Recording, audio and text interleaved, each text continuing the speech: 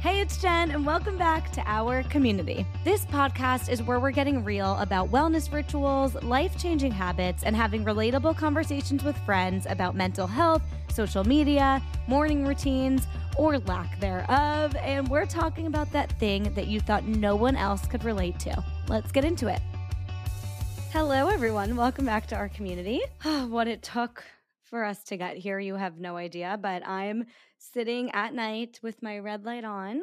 But in the video, you can't really tell actually because I have this little ring light on. I have my Sakara sleep tea because after this, I'm gonna go to sleep. It is 9 p.m. the night before you're listening to this. If you're listening the day it came out, it is our 100th episode.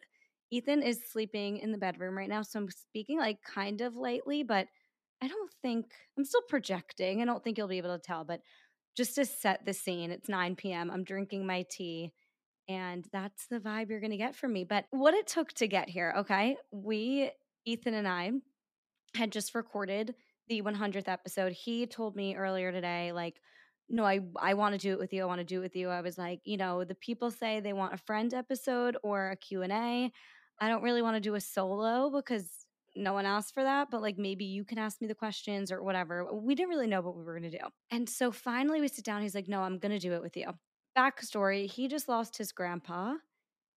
He's very sad. I haven't seen him in a couple of days, so I was like, you do not have to do this." But he was adamant about wanting to do it for me. So I'm thinking, he's going to get his mind off of it for a little, maybe distract, maybe we'll get into it. I don't know. But anyway, it turned into kind of a sad episode, which can be so relatable and helpful in so many ways. And I'm so glad that if anything, even if I don't release it, that we had that chance to kind of just like connect and have the excuse to do that. But it just didn't feel right releasing it, especially as the 100th episode. It didn't feel right to release it. I just want to like sit on it for a second because it is so personal to him. And also, the 100th episode should not be a grief episode. I don't know. Let's get into this though. When I was thinking about what I would want to do or talk about instead of releasing that episode, it honestly came so clear to me that I was like, yeah, we're not releasing that one for the 100th. Like, this has to be the topic. And it's something that I've honestly been marinating on for like the last year. And it's this idea that you have a choice. And it kind of stemmed, I would say, from years ago, always feeling the need to either influence or persuade or inspire the people closest to me to live a better life. And it came to a point where my therapist about a year ago was like, nothing you do or say is going to change someone. They need to come to that conclusion on their own. And you need to release that pressure on yourself that it's all on you to change people's lives because it's not. And this could go with people with addiction or bipolar disorder or personality disorder or depression, just like anything of that sort is kind of what I'm referring to. And that was something that really helped me in just realizing like they have a choice. Even if there's a chemical imbalance or whatever it might be, they have a choice to get help, right? So that's where that idea stemmed from. But then it's kind of evolved into my motto of life for myself too. So I was always thinking about other people. And then when I released the control that I have on other people, I started to finally think about myself. And that's where my boundaries started getting stronger. And I just was really able to focus on myself. And I think that's when I was really able to dive so deep into everything that I'm doing. And hand in hand with that is that like you have the choice to also change your identity to whatever the hell you want. And the reason it's so prevalent to the 100th episode, I would say, is I had a choice to podcast consistently and identify myself as a podcaster without holding this limiting belief of I'm not a podcaster until I have X amount of downloads. If you have 200 followers on TikTok, but your goal in life is to be a quote unquote TikToker, you are a TikToker. You're doing the habits of a TikToker, right? You're creating content every single day. You're brainstorming, you're posting, you're commenting back, whatever it means to you to be a TikToker, that's what you can identify as. And I do want to pause just to like really explain myself and read you a chapter that stuck with me from a book that I read a book that I read in 2 apartments ago. So this is probably 2 years ago.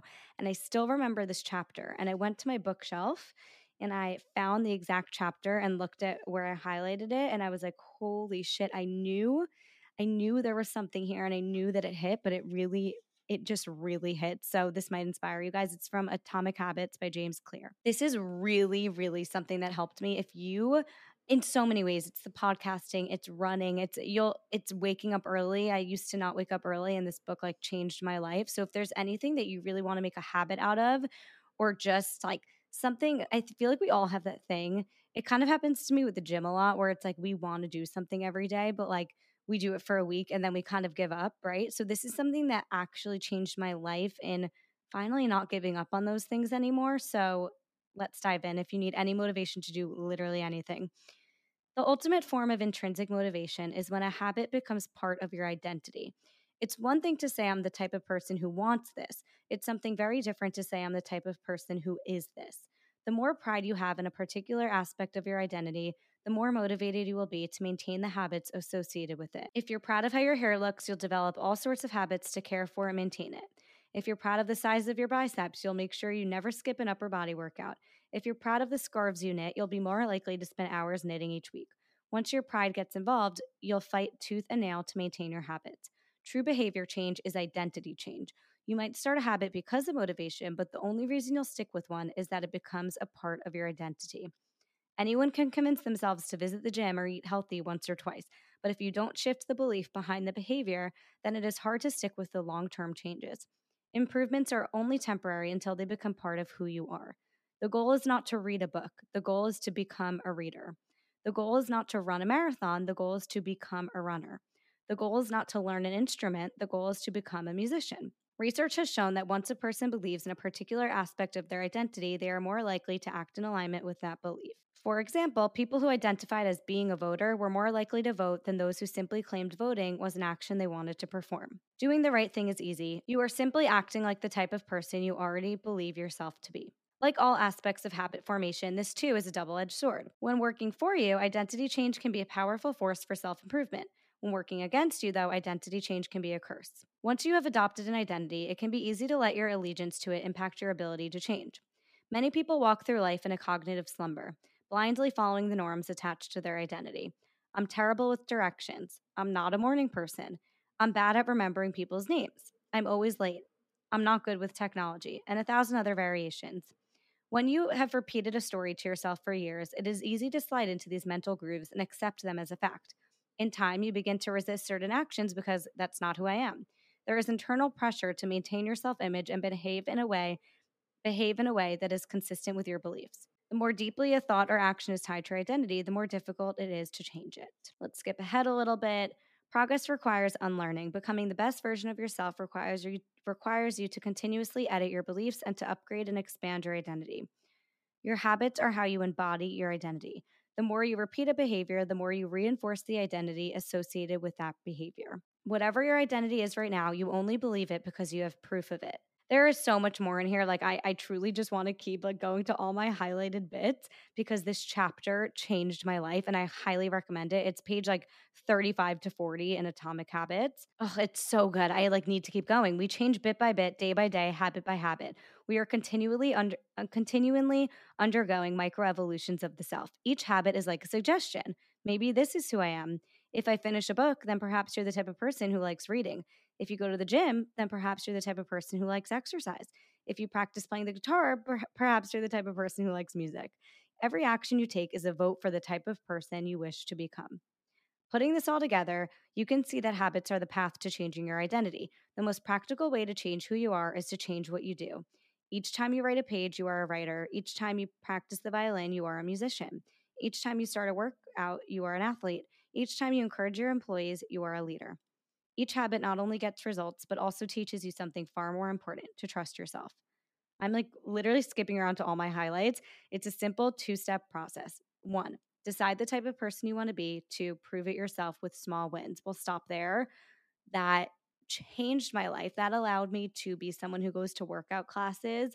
And then it like really became my whole identity. It allowed me to be someone who wakes up early and has a whole day before work.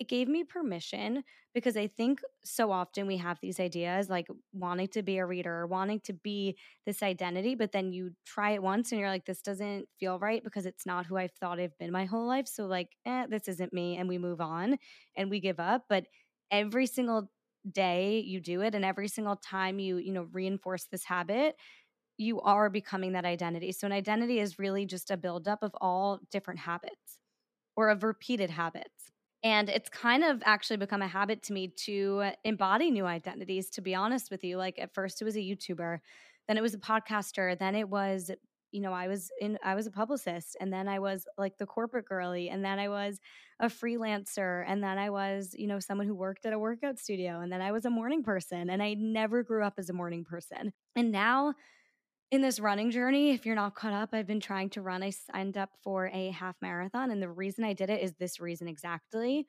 of you have a choice. And I'm trying to prove to myself that I can do something I always said I couldn't do. I've always said I'm not a runner. I've always said I can't run. And as I've sort of like had these epiphanies of you have a choice, and you can change your identity whenever you want with habits and all of these things, I realized I kind of want to prove to myself I can do something I always said I can't do. And another book that really helped me with this is Marie Forleo's book, Everything is Figure Outable. I listened to this on Audible, and this one section, you can tell I just have like one section from a book that always stands out to me. And this one was Audible. So it was a good audiobook, which is rare to come by because sometimes I just tune them out. But she said, obviously, the premise of the book is everything is figure outable. You can do anything you set your mind to, you can find a way, anything you want to do. So, something she said that stuck with me was every time you say you can't do something, it's really what you're saying is you don't want to. You don't want to put in the work. You don't want to make the sacrifices. You don't want it bad enough to do it. So, every time I've said I can't run, I then correct myself and say, no, I know I could do anything I set my mind to, but I just don't want to. Like, I don't care enough to do the work to get there. I never wanted to run, never enjoyed it enough to want to put the work in. And then slowly but surely, I think I just needed something to focus on that was not career related. And I've been craving a fitness challenge for a long time. I tried to become like a gym girl, didn't love it. And it just, I think as the weather got good and I started like wanting to challenge myself, I started dabbling in the running. I started this run club, and the voice just got louder and louder. Like, I want to do this. And if you didn't listen to my episode with Grace Lee, she is the one who like ultimately inspired me and challenged me to do it. But so I signed up for a half marathon, and the point is to prove to myself I can do something I always said I can't do. And it feels really good because I'm creating these habits where I do runs every single week and I'm becoming a runner. I want to be able to say that I'm a runner if I want to be a fucking runner. So that's where we're at that. And it's just something I'm really embodying in every area of my life. Anytime I say, I can't do something, no, I can. I have the choice to figure it out. I have the choice to build on those habits and change my identity whenever I want. If there's something you're not loving about yourself right now, I kind of want you to let's take this as a little moment. Journal on what you don't like about yourself, right? All those things we just mentioned. I'm bad at directions. I'm bad at people's names. I'm bad at working out. I'm bad at dancing, whatever it is. And choose one that really bothers you. And I promise and swear the reason it bothers you is because you want it so badly. And you do have a choice. You have a choice to turn that narrative around. Even if you are the worst singer in the world, the girl, what is her name? Riley from Daisy Jones and the Six. She was not a singer. She was trained to be a singer for that movie. So it's another example of like you can figure anything the fuck out if you want to, if you want it badly enough. And you don't have to want it badly enough that you could write a list of things you're not good at and be totally fine with it. I was fine with the running thing for a very long time. And then I was like, no, fuck that. Sometimes I just want to feel empowered by something that's in my control, because so often a lot of my goals are like the podcast and, YouTube, which I've kind of taken a step back from just because of time. And I am kind of liking not having a camera in my face at all times, but we could talk about that on another episode. I just feel like so many of these things, yes, there's a lot of it that's in my control, but at the end of the day, the success of it is not fully in my control. But the success of me as a runner is that my fitness goals and fixing my posture and things like that can be a challenge where I can actually accomplish a goal in the end and know that there's a time frame on it and like just feels a little bit more in my control. And I think I needed something like that, to be honest, to just not be so focused on am I good enough and numbers. And I mean, running is also focused on numbers, but I don't care about my pace. And I don't know. It's just like sometimes I can future trip a lot. I'm a Virgo. And I think, as you can tell, I have all these side hustles and whatnot. And just sometimes so much of it is out of your control. And I wanted to take my control back and do something where I have a choice to challenge myself and prove to myself, yes, you are worthy. Yes, you are good enough. And you are a badass. So that's what I'm doing. So you got a few book recommendations out of this podcast. And I hope there was one thing that stuck out to you, even in the examples I gave from the book where you were like, yeah, I always say I'm not a morning person, but have I really tried to change that? And I could do a whole separate video on that. I have a whole video on YouTube. I have multiple on that. I could do a whole separate solo episode. I feel like I have before, but I have so many tips on becoming a morning person. Also, check out the episode with Shelby Sacco. She gave amazing tips, like tangible, small tips to becoming a morning person. She swears by the book 5 a.m. Club. I don't get to bed until 10 because I end work at 7. And it's just not realistic for me to wind down and everything until then. So I won't really wake up earlier than 6 a.m. So I'm not a big 5 a.m. club person, but I think the point of the book is just becoming a morning person in general. And Atomic Habits is my biggest recommendation for something like that if you're looking to like change your life. Or I can just record more episodes like this where I read the books and give you guys the insights that I learned from the books that inspired me. Let me know if you like this format. I'm happy to, just as I keep reading these types of books, coming back with more epiphanies, and maybe I even do one a month of like epiphanies I got from books lately. I don't know. That would require me to read a lot more. I'm a very slow reader, but this was honestly a quickie episode, but it feels fitting for the 100th episode to just really tune in and talk about something I'm working on, something that's been helping me. I don't know. I'm really grateful for you guys for listening. Like, I know it's so cringe and cheesy, but like, you guys listen. And if no one was listening to this, I don't know if I would keep going after 100 episodes. So thank you so much. Please rate, review, subscribe, DM me, voice note me, all the things. I just saw, like, did you guys see that? It was probably a bug, but in the image, it looked like a white light just crossed the screen. And I feel like that was a sign. And I'm going to take it as a sign that the podcast is where it's at. And I'm on the right track.